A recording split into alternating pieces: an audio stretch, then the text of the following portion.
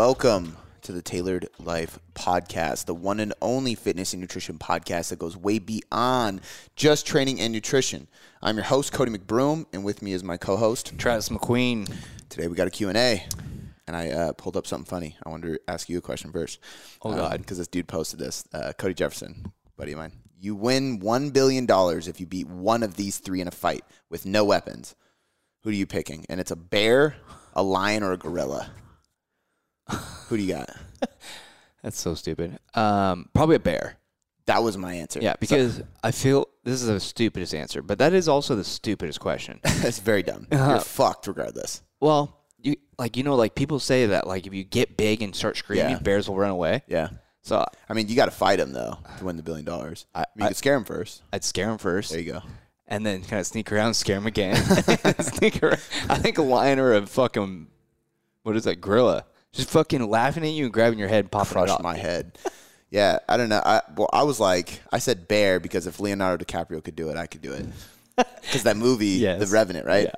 This guy comments and goes, Leo had a weapon, though. With a knife, you can beat all of them if you're going to take a lot of damage. I don't see a way you beat any of them until you're on top of you. You'd have to stab the heart and be prepared that you're going to get a lot. Dude, this goes on and on and on. He breaks down each person, and I'm like, first of all, who are you? Yeah. It's like, well, why are you doing this, right? And then I scrolled down, and he's like debating with everybody who answers it. And it's not even the guy who posted it. And he's like literally breaking down, like somebody was like, a gorilla will bite you. And he's like, actually, gorillas don't bite. When they fight, they blah, blah, blah, blah. It's like National Geographic man or something. Oh, my God. I'm just cracking up. I'm like, where do you have time to do this? Yes. Holy shit, some people. Good for you. I mean, he knows a lot about lions, bears, and gorillas. But I know this is what you're thinking. It's like, don't utilize your time Yes. on Facebook debating. Exactly. Get some work done. Yeah. What the fuck? I usually don't even comment back on those kind of things, but I I'm like Cody. surprised you're looking at something like that. Well, I like Cody a lot. And the question. Who's Cody Jefferson? He's it's hard to explain what he is or does. I've jumped on the phone with him a bunch of times. He's a business coach. Okay. But he's like, he works for a couple different, like he does like high level stuff with CEOs of companies. He helps them like basically build and sell their companies. Gotcha. So he's doing shit that I'm friends with him because of different reasons. Covered in tattoos, in the same music. Like I've asked him questions and we have some commonality stuff. But he was also a pastor for like 15 years. Pastor?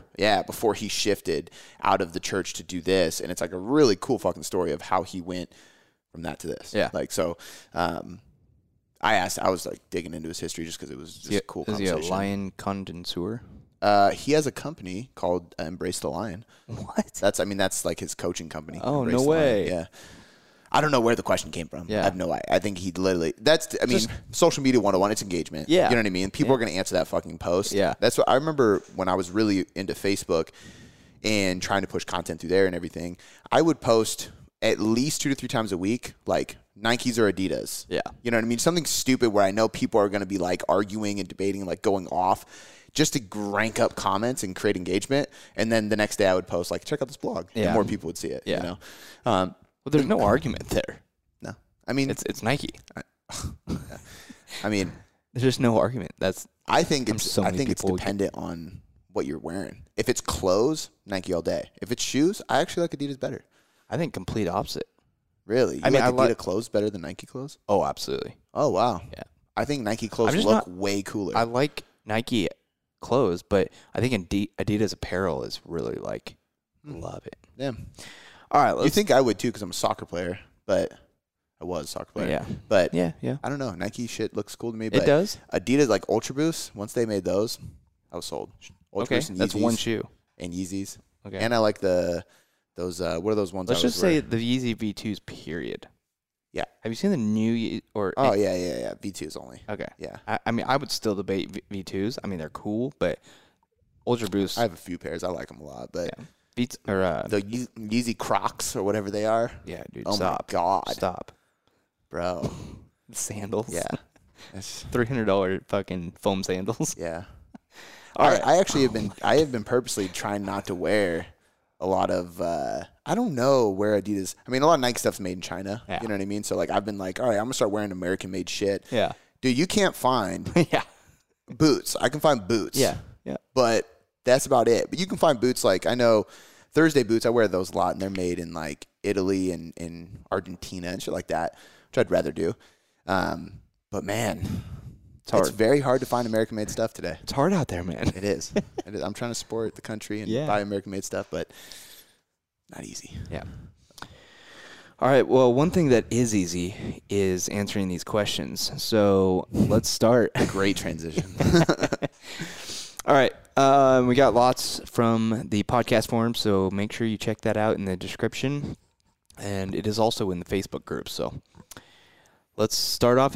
First one is going to come from Israta Farku. It's a broad question. So Farquhar? yeah. Lord Farquhar.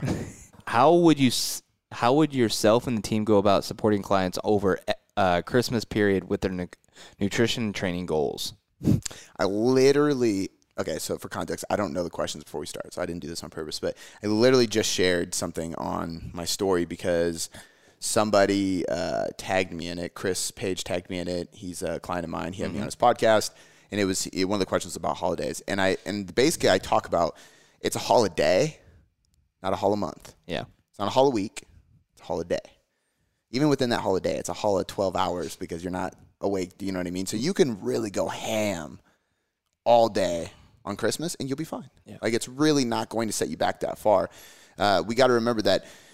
So the way we help clients in multiple ways. First and foremost, we talk to them on the mental side of things. So I posted this today as well, and it's just a good quote for this. Obviously, it's a holiday. That's why I'm posting stuff.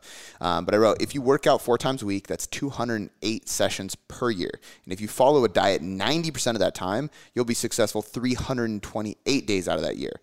Stop stressing about one missed workout or falling off your diet for a day or a weekend. Happens to everybody. Being consistent the majority of the time matters most. So the point of that is you're probably not going to train on Christmas. You're probably going to eat cookies. If you're like me, you're going to drink Kahlua and coffee, and you're going to have fun. Do whatever. It's still not going to be enough to set you that far back. So first and foremost, enjoy the holiday. Chill out. Do not bring a food scale or a MyFitnessPal app to the table. Just fucking enjoy the day.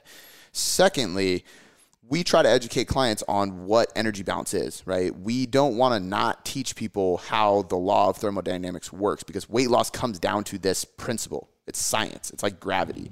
You have calories in versus calories out. Can't get around it. But it's not just a daily intake, it's a weekly intake. So if we look at, if your calorie intake is 2,000 calories a day, and that's 14,000 calories per week on a 7-day schedule, you have Christmas Day and you hit 4,000 calories. Okay, how do we reduce 2,000 calories the rest of the week to balance that out? Pretty fucking simple. I don't know the math off the top of my head, but actually I think it'd be 500 calorie deficit per day for 6 days. No, that's 3,000 calories.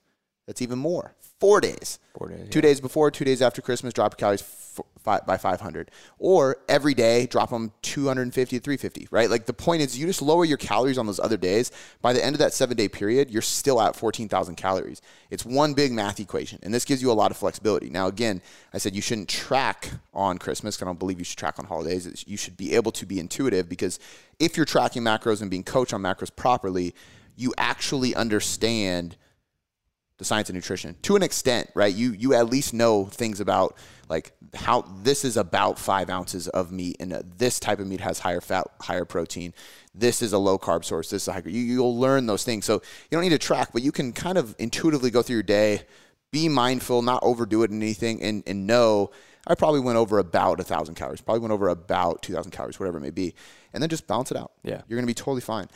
So just that's really how we support clients is like, instead of trying to give them too much structure, it's explaining the law of thermodynamics so they really understand that, so they know we can balance this out, don't overthink it, and then also giving them the permission to just have some fun on the holidays. A lot of times that's all they need. They need permission because otherwise they're going to shame themselves and feel guilty for going off the deep end or eating too much or whatever it may be.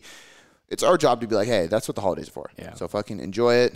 Don't worry about it. Don't overthink it. It's not going to regress you. We're going to be able to adjust. You should enjoy the day. It's actually going to be more productive for the long term. And that's really important too. Like if we know anything from all the diet break research, it's primarily psychological. So if we have a day or two off the diet, that's actually going to help us be more adherent and consistent for months on end dieting. So if we really have like a long-term fat loss goal or health goal and we need to be consistent for the long run, the best thing we can do for ourselves is essentially to take a break.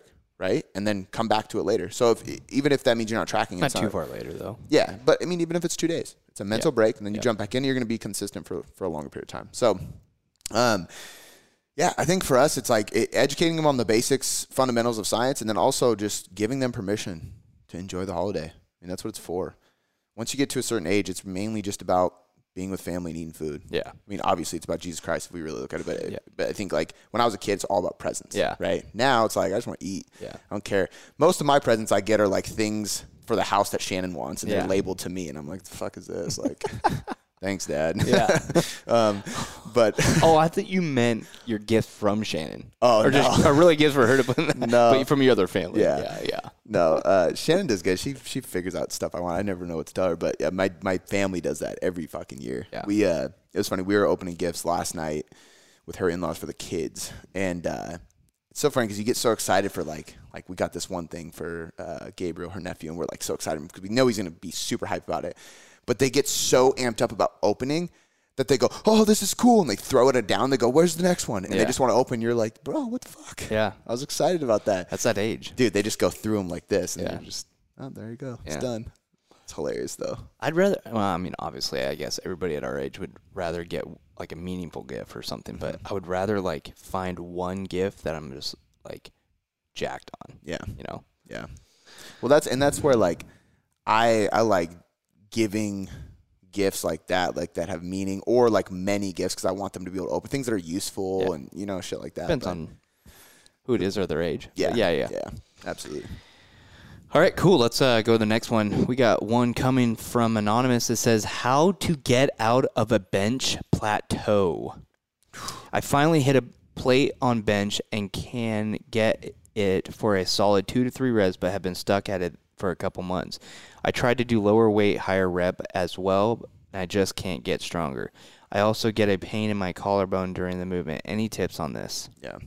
Okay, so there's multiple ways to go about it. Like, number one, just to provide context, I'm going to give you very generic solutions because the only way for me to give you a for sure answer for you, the person answering this question, how to break your bench press plateau, is for an assessment. Yeah. I need to see you bench because it could be shoulder stability, it could be weak triceps, weak pecs, weak anterior deltoids, it could be weak lats, it could be so many different things. Yeah. You could have poor thoracic extension and not be able to create enough drive. I mean, it could be anything. So, and all those things are going to lead to different things. All right, we need to work more triceps. We need to do close grip. We need to do wide grip. We need to do incline. We need to do floor presses. We need to do presses with chains to build up your lockout. Like, there's countless tools. If you're really into lifting, check out the West Side Book of Methods by Louis Simmons, the creator of West Side Conjugate Method. He's really known for like all kinds of variations and accommodating resistance, so adding bands, adding change, doing different variations to improve through sticking points because he trained powerlifters. So you can learn a lot in that book from that. But for most people, there's a few ways to go about this, right? If you're just a general person, everything looks fine, and you're like, I just can't get past this weight, most likely you need a few different things. Number one, you might need to do more volume. You might just not have enough muscle mass, and that means doing more volume everywhere. Building your lats, building your traps, building your triceps, your chest, everything. Just all around the board doing more volume to build muscle. A bigger muscle, in theory, has the potential to be a stronger muscle. So you might just need more muscle tissue. The other thing you could do is a very, very simple progressive overload scheme. So we could go with the classic... what's his name? Milos of the book. Yeah, Milos, Rebuilding Milos. That's what, or is it just Milo? Milo. The old Italian story of the kid who carried the little baby calf up the hill every day, but as the calf grew and he got older, it got heavier. Yeah. Right? Progressive overload. Slowly, over time, he was just able to carry a big ass, and then at the end of it, he's carrying this fucking huge bowl, and he's just jacked. So how do you do that in your scenario? Add 2.5-pound plates to the bar. Right? A couple weeks later, take the 2.5 off, add a 5. A couple weeks later, add 2.5 again, right? And you're going to be doing bench press every day, every week, 1 to 2 times a week for a long time. But you just slowly progress. You just add a little bit more weight. Yeah. The other way to do that, you can do that same exact theory through reps. So you can get 2 to 3 reps. Cool. How many sets can you do 2 to 3 reps with? Figure that out first, because if you can go to the gym, you can do 6 sets of 2 to 3 reps. Perfect. You're going to do 6 sets of 2 to 3 until you can get 6 sets of 3 constantly. So it's not like 3, 3, 2, 2, 2. It's 3 across the board. Once you do that, now you're trying to get 3 to 4. Right? Once you can get 4, you're trying to get 4 to 5. And you just literally just add a rep. You don't change the weight. You keep 135 on there. You do it every week. Over months, you're going to be able to end up getting 10 reps with that 135 pounds because you built muscle tissue. And then once you build it up quite a bit, now you go, okay, let me go back down to 2 to 3. What's my max for 2 to 3? Let's do it again. Yeah. So regardless, I think it's a patience thing. I'm not saying this is the case with you asking this question, but there's plenty of times where we get questions like this. And if I really ask the person, like, oh, how long ago did your plateau hit? They're like, 2 weeks ago. I'm like, that's nothing. Keep fucking benching. You know what I mean? Like, you need time doing this stuff weeks and weeks and weeks on end in order to develop it. Not changing too many variables either. Just do the same thing and just. How long would you say as a coach it takes to establish or actually be able to say I'm at a plateau? I think it depends on your experience level, right? Because like, look, if you're a beginner, it could be a form issue. So you're not even at a strength plateau. You just have bad form, so you're not putting yourself in a good position, and your joints will not support any heavier load because of the position you're in. And if we can coach you up right, all of a sudden your bench can jump immediately. Sometimes it's a neurological thing. This is where like pin presses or even just holding heavy fucking weight helps a ton. Or doing force negative. So like you stand behind me, we put on way more weight than I can press, and I control it down as slow as I can. You help me up. And I do reps like that. So it's just the negative. So you are stretching muscle tissue, build muscle, so on and so forth. But more than anything, you're training your nervous system to be able to handle heavier loads and your joints to be able to handle it. But it's hard to say because an advanced person, I would say the more advanced you get, the longer that plateau it takes for you to say you're really at a plateau. Gotcha. Because gains are going to be few and far between, right? So if I can't bench more after like 3 months, I'm like, okay, I'm at a plateau. Yep. As a beginner, if it's been 3 weeks, you're at a plateau. It's just 2 completely different things. And we all have a certain capacity. I would say it also depends on the lift. This is something I don't hear anybody talk about, but I've always thought about where if somebody's going to hit, for example, I'll hit a plateau on my overhead press way sooner than I would on my deadlift. Why? Because at 5'9", 175 pounds, I could 100%, if I really committed to strength training and all stuff, I could get close to 600-pound deadlift. I can't deadlift close to that right now. I did 475 the other day, and it was pretty good. But 475 or 3? 475. Yeah. 465. I'm sorry, because it was the 4 plates and then 25. I thought you said different on your story. And with that being said, though, like my body has the capability of deadlifting 600 pounds if I focus on it. I was powerlifting and all that shit. My body doesn't have the capacity to overhead press 600 pounds. It's not going to happen. I physically can't do that. I don't care unless I'm Superman. It's not happening. But what that means is like I'm going to hit a plateau sooner. I would say like if I overhead pressed 200 pounds, I'd be a fucking monster for 1 rep. Like that's a heavy overhead press. I think I've done 185. So actually maybe 225 would be more of an accurate thing. Yeah. But 185 is like a really strong overhead press for my size. That's over my body weight for 1 rep. But 600 pounds is over 3 times my body weight. Yeah. You know what I mean? So the capacity is different. So I think plateaus depend on the lift as well, because if somebody hits a plateau on their overhead press or their bench press and it's been like 3 weeks and it's a good number, I'm like, yeah, you're probably at a plateau. If somebody hits a plateau that soon on their deadlift, I just don't think they're like going hard enough. Like you could probably lift heavy. You're just not having good form. You need to focus on it more. Not be afraid to lift heavy weight. Don't be afraid of injury, which you should be cautious of. But people have the capacity to do heavier things with their legs and upper body, plain and simple. So I think it depends on a lot of things. Totally. It's hard to say. Good. It's good answers. All right, let's go to the next one. It's from Paige Babb. It says, can you go over meal timing and how do you do yours with a busy schedule? Okay. Let's see. So number one, I would say this is actually something I'm going to improve going into the new year. December has been horrible for my diet. So should I answer this question in a month or two? Yeah. Should we come back to this? I'm hiring somebody on my team to take over my diet because I need accountability and I need more of a meal plan structure. I eat the same fucking thing every day. So for somebody like me, it makes sense to program macros and then create a meal plan with somebody and go, okay, just eat this shit every day. And then once we're ready to adjust, we'll adjust the meal plan because I don't change my diet Monday through Friday. Sometimes not even Sundays either, just Saturday really. But when I was doing it well, the way I meal prepped is every Sunday I would meal prep 5 meals. So Sunday night I would meal prep for Monday, Tuesday, Wednesday, Thursday, Friday. I wouldn't recommend doing more than that. 5 days is pushing it in the fridge. Like that's when it's like it's on its last day for sure. And it also depends what you're cooking. Yep. Different things last different time length. And for our members, if you're listening, if you go into the members portal, I have a meal prep mini course. So it's like I called it the Meal Prep Hackers course. And it's a presentation I did on this, how to meal prep effectively, all the tools you need, the equipment, how to organize it.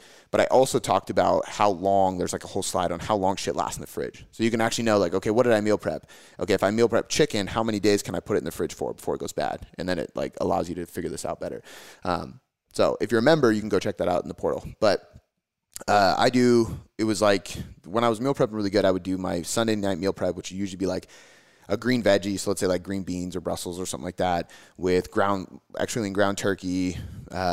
Usually there's some oil in the process of cooking that, bell peppers, onions, like kind of like a whole mix, and then white rice.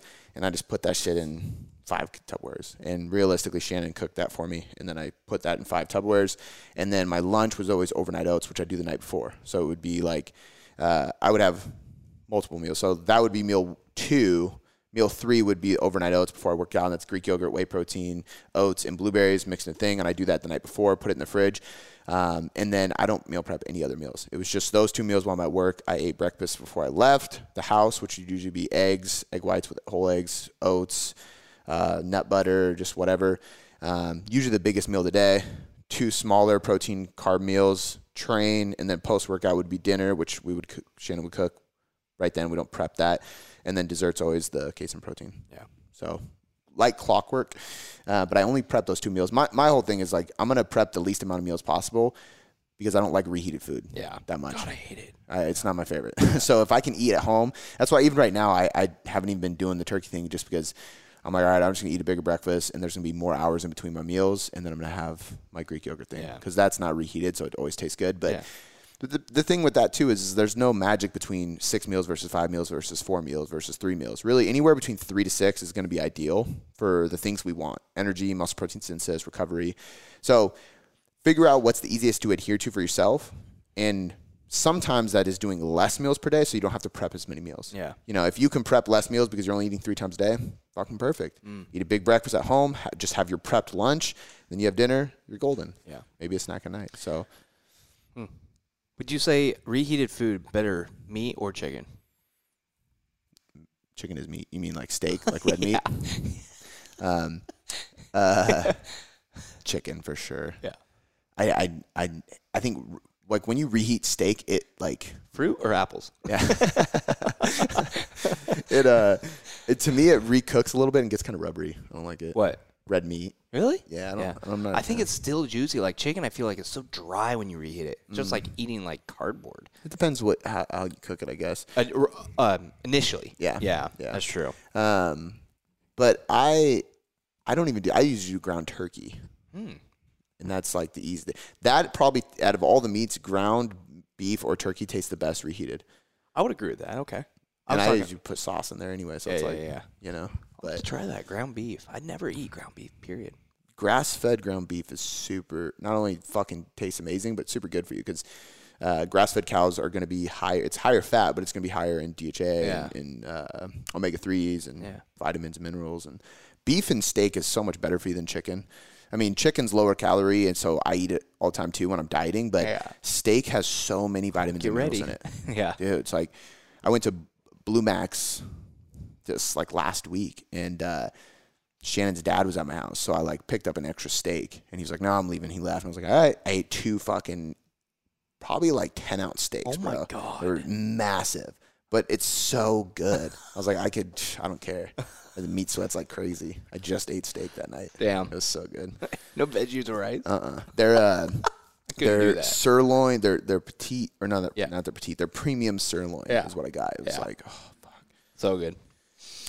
I think I actually could honestly follow the carnivore diet. Whoa, I love steak so much. Dude, you've got to love. I love steak. The thing is my wallet doesn't love steak. If I had to eat steak 4 times a day because all I could eat, then I'd be spending so much fucking money because I like nice steak, not cheap steak. Dude, it's so good. But shit, I'll go there and I'll run through a whole pound of beef jerky from there too. It's like $30. $30 a pound. Yeah. Yeah. It's nuts. $29.99. But if you think about it, it's dehydrated. So really, like a pound of beef jerky is probably like 3 pounds of meat. Yeah. Dehydrated down. All the water's taken out. Yeah. That's why my gut is fucked after I have a whole pound of beef jerky. Yeah. So good, though. I want to take a brief moment to interrupt this podcast and shout out our sponsor, Legion Athletics, the world's #1 best-selling brand of all natural sports supplements. Guys, if you're listening to this, you probably take supplements. I'm assuming you take a whey protein. You probably have some pre-workout. If you're really focused on health, you might take a multivitamin, a greens drink, a fish oil, whatever it is. Legion probably has it. And they are going to be using science-backed ingredients. Everything is actually dosed effectively and clinically proven. Everything is naturally sweetened and flavored. Everything is lab tested, made in the U.S., and you're going to get a money-back guarantee.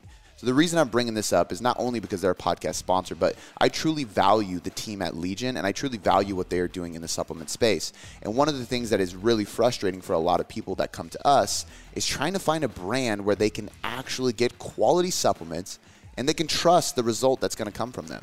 Most people just search Amazon for the best result they can find, and they trust Amazon reviewers. And don't get me wrong, if something has a lot of stars and good reviews, that's awesome. But you can also pay people to leave reviews. So go with a company that you can trust that is backed up not only by science and actual researchers in the lab doing things, but coaches like myself who have tons of experience and use the stuff on a regular basis. So guys, stop wasting money. Stop searching and searching and searching for the best product out there and just jump on Legion Athletics. They are the best, and I promise you that. You can head over to buylegion.com/boomboom and save 20% on your first order and start earning points so you can get kickbacks on future orders and eventually free products. So one more time, that's buylegion.com/boomboom. Without any further ado, let's get back into the podcast. All right, cool. Let's go to the next one. We got one coming from McKenna. It says, what intensification techniques are your favorite to include in a program? I love a good classic drop set. Drop sets to me are just the most fun. After you rack a heavy load, immediately drop the weight down 25 to 50% and just max out reps. The problem is you got to be careful with this. I do this all the time with lateral raises, flies, push-ups, curls. Very rarely with my legs just because it's so brutal. But on upper body days for isolation work, I do it all the time because it's just an easy way. It's not going to overly fatigue you. But if you do that on your compound lifts all the time, you would just fry your nervous system too quickly. And then the rest of your session would be shitty because you just fatigued yourself metabolically. So I like drop sets, though. Those are always great. I like doing contrast sets, too, where we go. It's kind of like a drop set, but you would do this for your compound lift. You would go 1 to 2 reps with like 90 to 95% of your 1 rep max. Usually 1 rep, but like really heavy, close to sub-max effort, or it is sub-max, close to maximum effort strength. 1 rep, rack it. It's best if somebody's there. They peel weight, and then you do 6 to 8 reps. So essentially what you're doing is you're priming your nervous system, and it's kind of like a slingshot, right? You're cocking it back and then you sling it forward is the way I look at it, because you prime your nervous system. When you do that with that 1 rep, you're recruiting more motor units and muscle fibers, and then you're exhausting those muscle fibers with 6+ reps of slow, constant tension, right? So just a really cool strength and hypertrophy intensification technique. So I like that one. Drop sets are always fun to throw in there.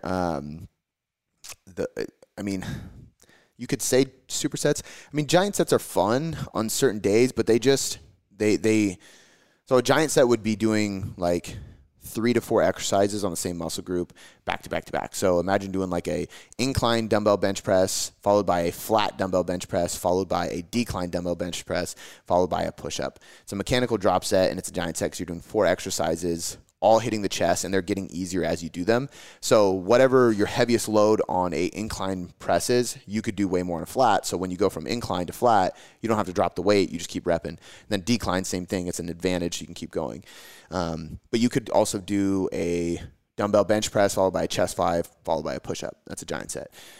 Really fun, but so fatiguing that your volume and intensity ends up dropping. So you can do it at the end of a workout, and it's cool, but it's fun. And these are things that I like throwing in for clients every once in a while just to spice up training and challenge them and have fun. And I think there is advantage to exhausting a muscle to failure. and doing it in a safe way. So you're saying this goes hand in hand with a giant set? Yeah, okay. Exactly. So things like the program Bulletproof Bodybuilding, we do this at times too, and even in the high volume hypertrophy program where there's certain days by the end of the session, like on a push day, for example, in the high volume hypertrophy, I know you're not going to hit anything for your push muscles, chest, shoulders, triceps directly until Thursday, and that's a Monday. So at the end of the session, I'm fine doing something like a giant set where we just demolish your delts or your triceps or your chest, because I know you're not going to need it for a few days anyway. But if you're doing an upper lower split, a full body split, something that is higher frequency, it's too fatiguing for you to come back a day or two later and hit the same muscle group, which is where I would avoid it. But those are really fun. I like doing stuff like that. But I would say contrast sets are probably my favorite. Contrast, yeah. Yep. One heavy load, and then right after that, racking it, peeling weight, and then hitting 6+ reps with like 70% of your 1 rep max. All right, next one will be coming from Anonymous. It says it's a question coming from Belfast, Ireland. It's regarding back squats. I've been videoing myself to check on form, and it looks like coming up from the hole, I seem to fall forward a little, and as I come back up, I go back into place. I've tried to lighten the load and continue videoing myself with my feet pointing forward, shoulder width apart, and trying to make it more quad dominant, as before I would have used more of a hinge when squatting. I've tried to elevate my heels slightly, and it seems to make the forward lean at the bottom of the movement even worse. I've also tried pause squats, but I've just got fatigued even quicker.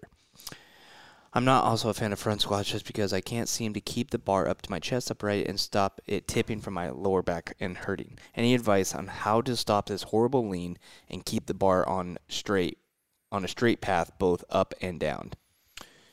So a few things here. Number one, try a safety bar. That might help a little bit. It distributes the weight a little bit differently. Number two, fix whatever you need to fix in order to do a front squat. Because one of my first recommendations was going to be to start doing front squats, because it teaches you how to stay upright. Because if you don't stay upright, and this is why he doesn't like them, he's having trouble staying upright. So guess what happens?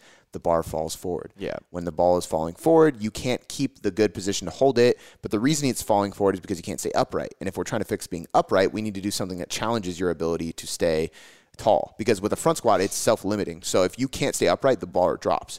Back squat is not self-limiting. If you can't stay upright, you lean forward, the bar is still on your fucking back, and it's going to hurt. So you got to fix the front squat. So wrist mobility, tissue work on your forearms so you can get into a better rack position, front rack position, to get your elbows forward, grip on the bar. You can also do the crossing the arms if you need to.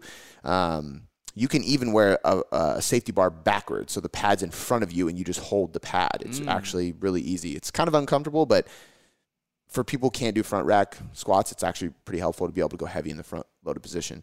But definitely do that. You can also do Zercher squats. It's just if you don't have a Zercher bar, they fucking hurt your elbows so bad, and that's where you would carry it in your elbow pits. But all of those things are front-loaded squats, and what that does is it forces you to stay upright in order to maintain integrity of your core and keep the position of the bar in place. And if you can't do that, then you're not going to complete the lift. So it's a good self-limiting testing exercise to allow you and challenge you to work on what you need to work on right now. So figure that out. I know you don't like them, but sometimes the best exercises for you are the ones we don't like. Now, the other thing I would consider is that you are just a hip dominant squatter, right? There's people who have longer femurs, and I don't care what you do, you're going to be a hip dominant squatter. So if you're a hip dominant squatter, the best thing to do is to work on things like the McGill Big 3. We talked about this stuff with Aaron Horschig on the Squat University episode. But doing things that are going to create more trunk stiffness, because trunk stiffness is going to allow you to brace and support better in that hip hinge position. People are more likely to get low back injuries when they have a hip hinge dominant squat from long femurs, because they sit back into it, so their lower back's in a vulnerable position, right?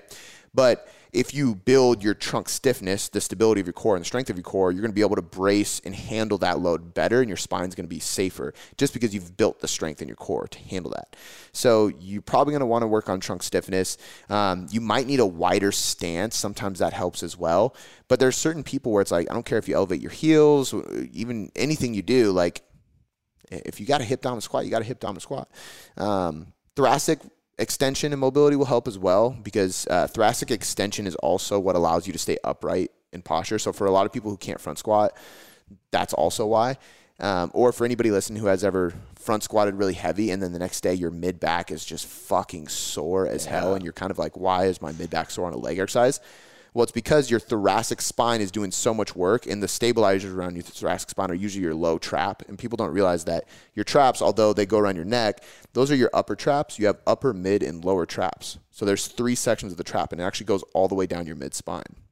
So if your thoracic spine is doing a lot of work, the low traps are going to be firing like crazy to create that stability and support.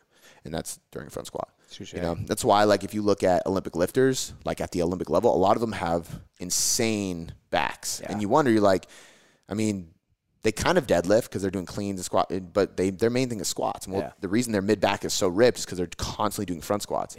Because, you got to get good at back squats too. But if you're doing cleans and snatches and things like that, everything is pulling from the front. You got to be able to squat from the front position. You know, so I think personally, like, if somebody told me, like, I think we've had this question before, and I don't remember if I answered this with this, but I should have. But, like, if you had to choose 3 exercises and that's the only thing you could ever do, front squat would definitely be one of them, because I think I said a Bulgarian split squat. And I said that because usually splitting your stance is easier on your back. But if you can get in a front squat position, your back's pretty safe and it builds your total body. So, like, a back squat or a front squat, a chin up, and a dumbbell bench press would be, like, 3 amazing exercises.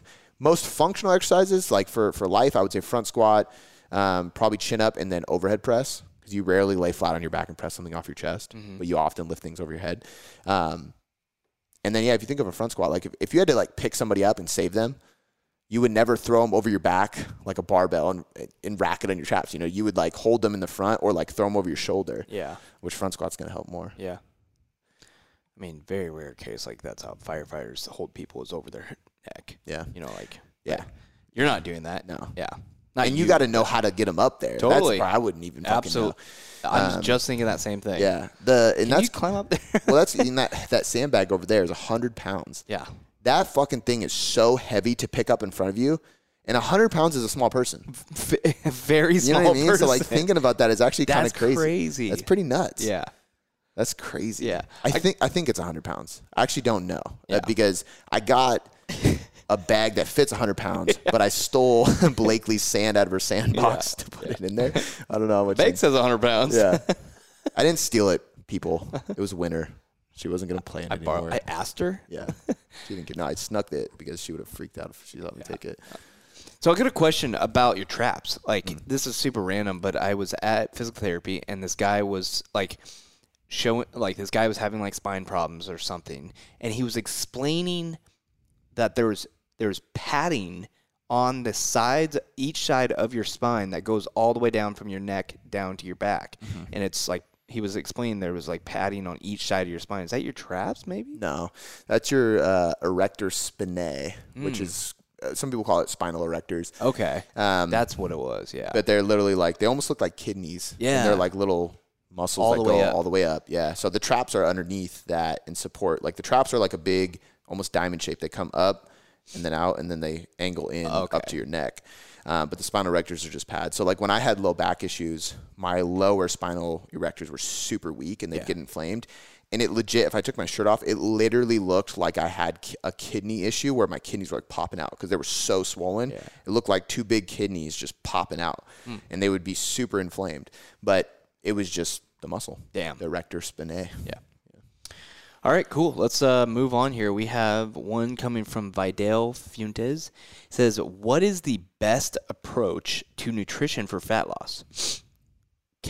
Count calories and macros, or I think these are options. Count calories and macros, just track protein target, or just eating nothing but whole food when you are hungry and trying to eat intuitively. So in the order she said, that would be from experienced to beginner. Right? I don't think any one of those is better. I think all of those are better depending on a certain situation. So just eating more whole foods, like, number one, I would never recommend to anybody only eating whole foods and nothing else, because if you create a restrictive plan that only allows whole foods, the person is not going to sustain that, right? Like, you're going to feel better. It's probably best that you primarily eat whole foods 100%. But that's also implying you can't have a pack of Quaker oatmeal because that's processed.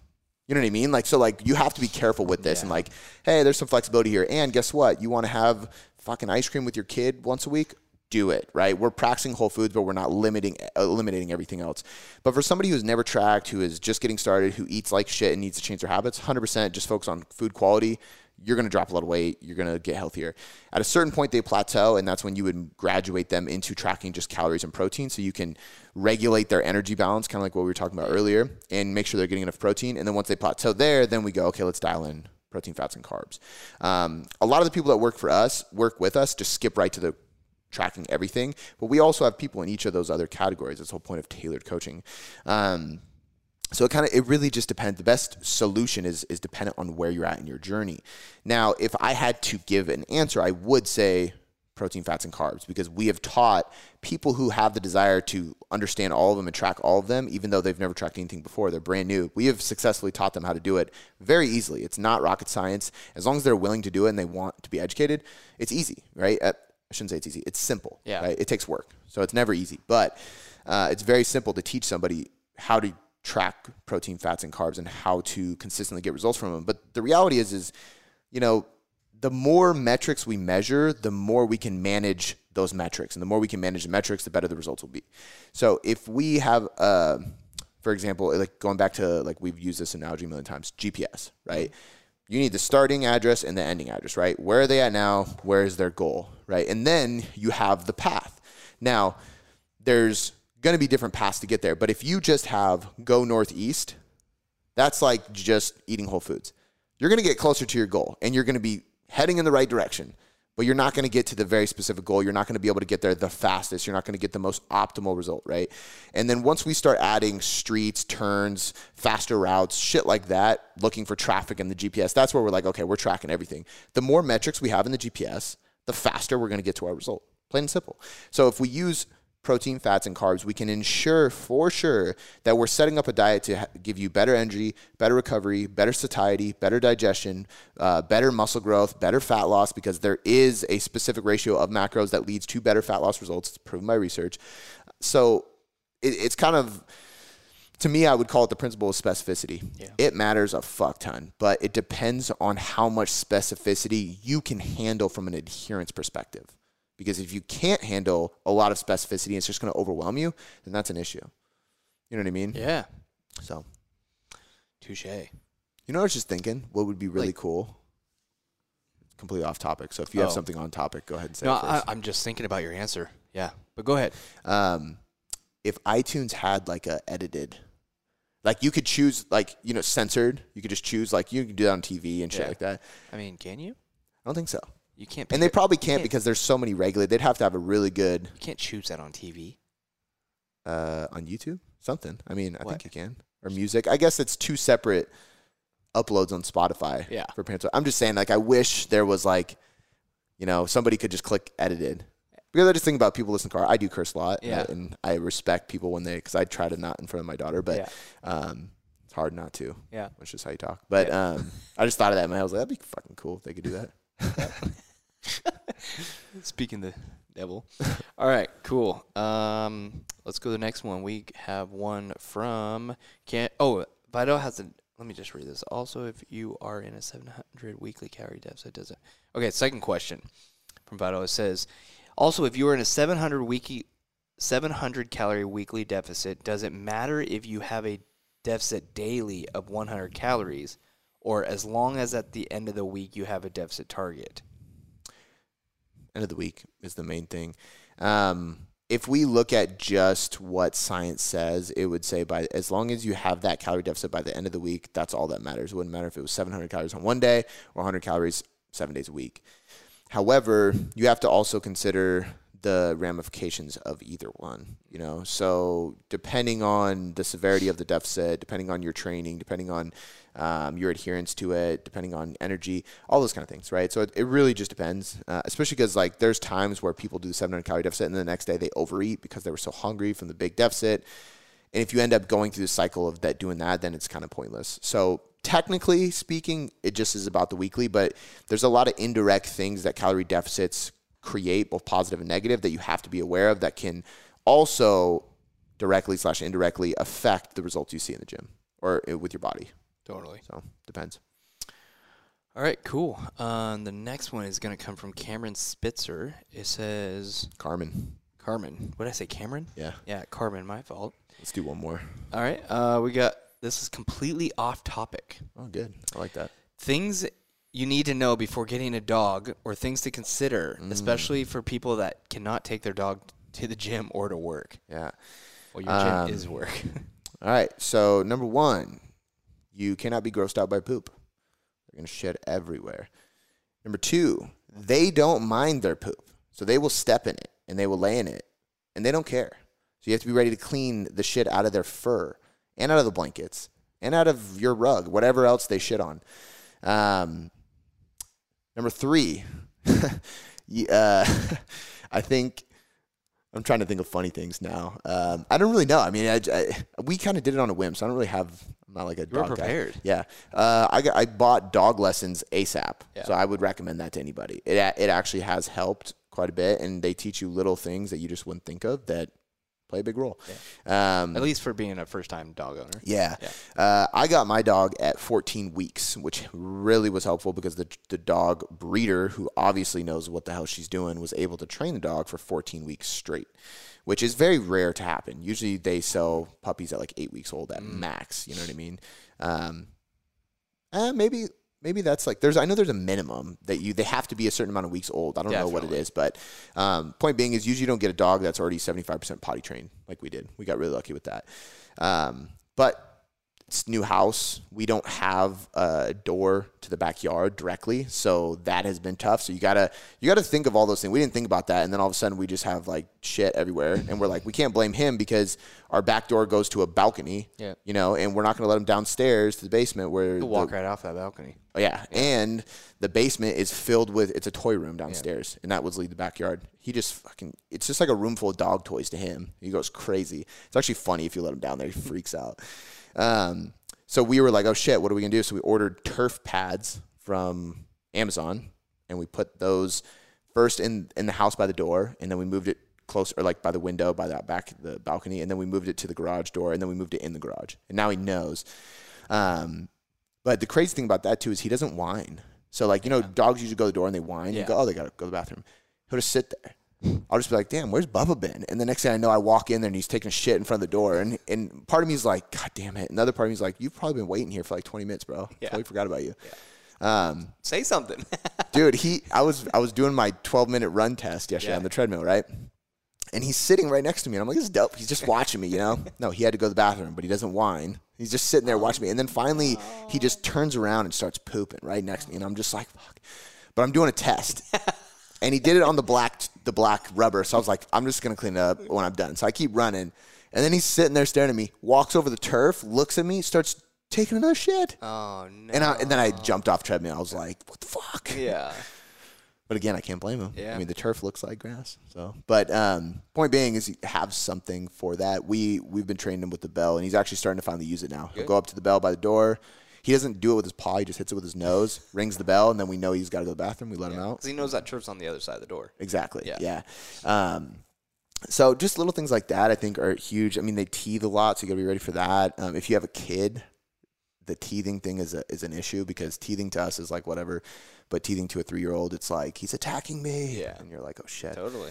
Freaks him out. So just be ready for that Don't stuff. even know what a dog is. Yeah.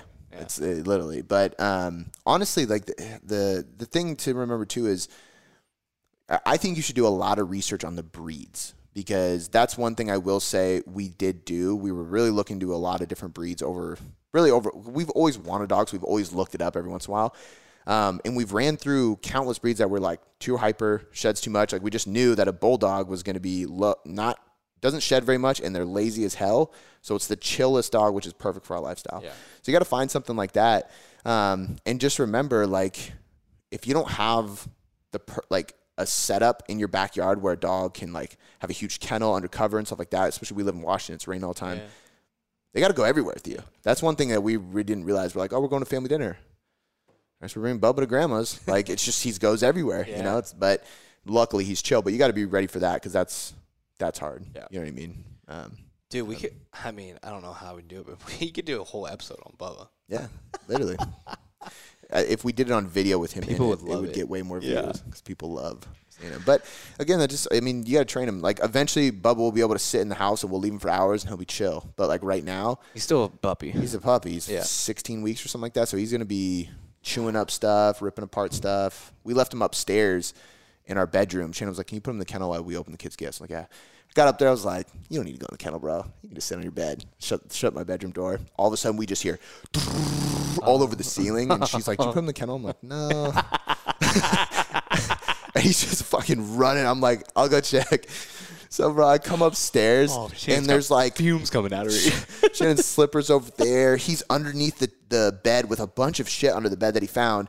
And then I go to get him, and I realize that that's where Shannon's been hiding my presents. Oh, and I'm like, oh, fuck. I hope he didn't rip any of the presents. But I didn't want to look because I didn't want, So I dragged him out, put him in the kennel, and then I didn't say anything about the presents. So we'll find. That was last night. That was last night, so we'll find out.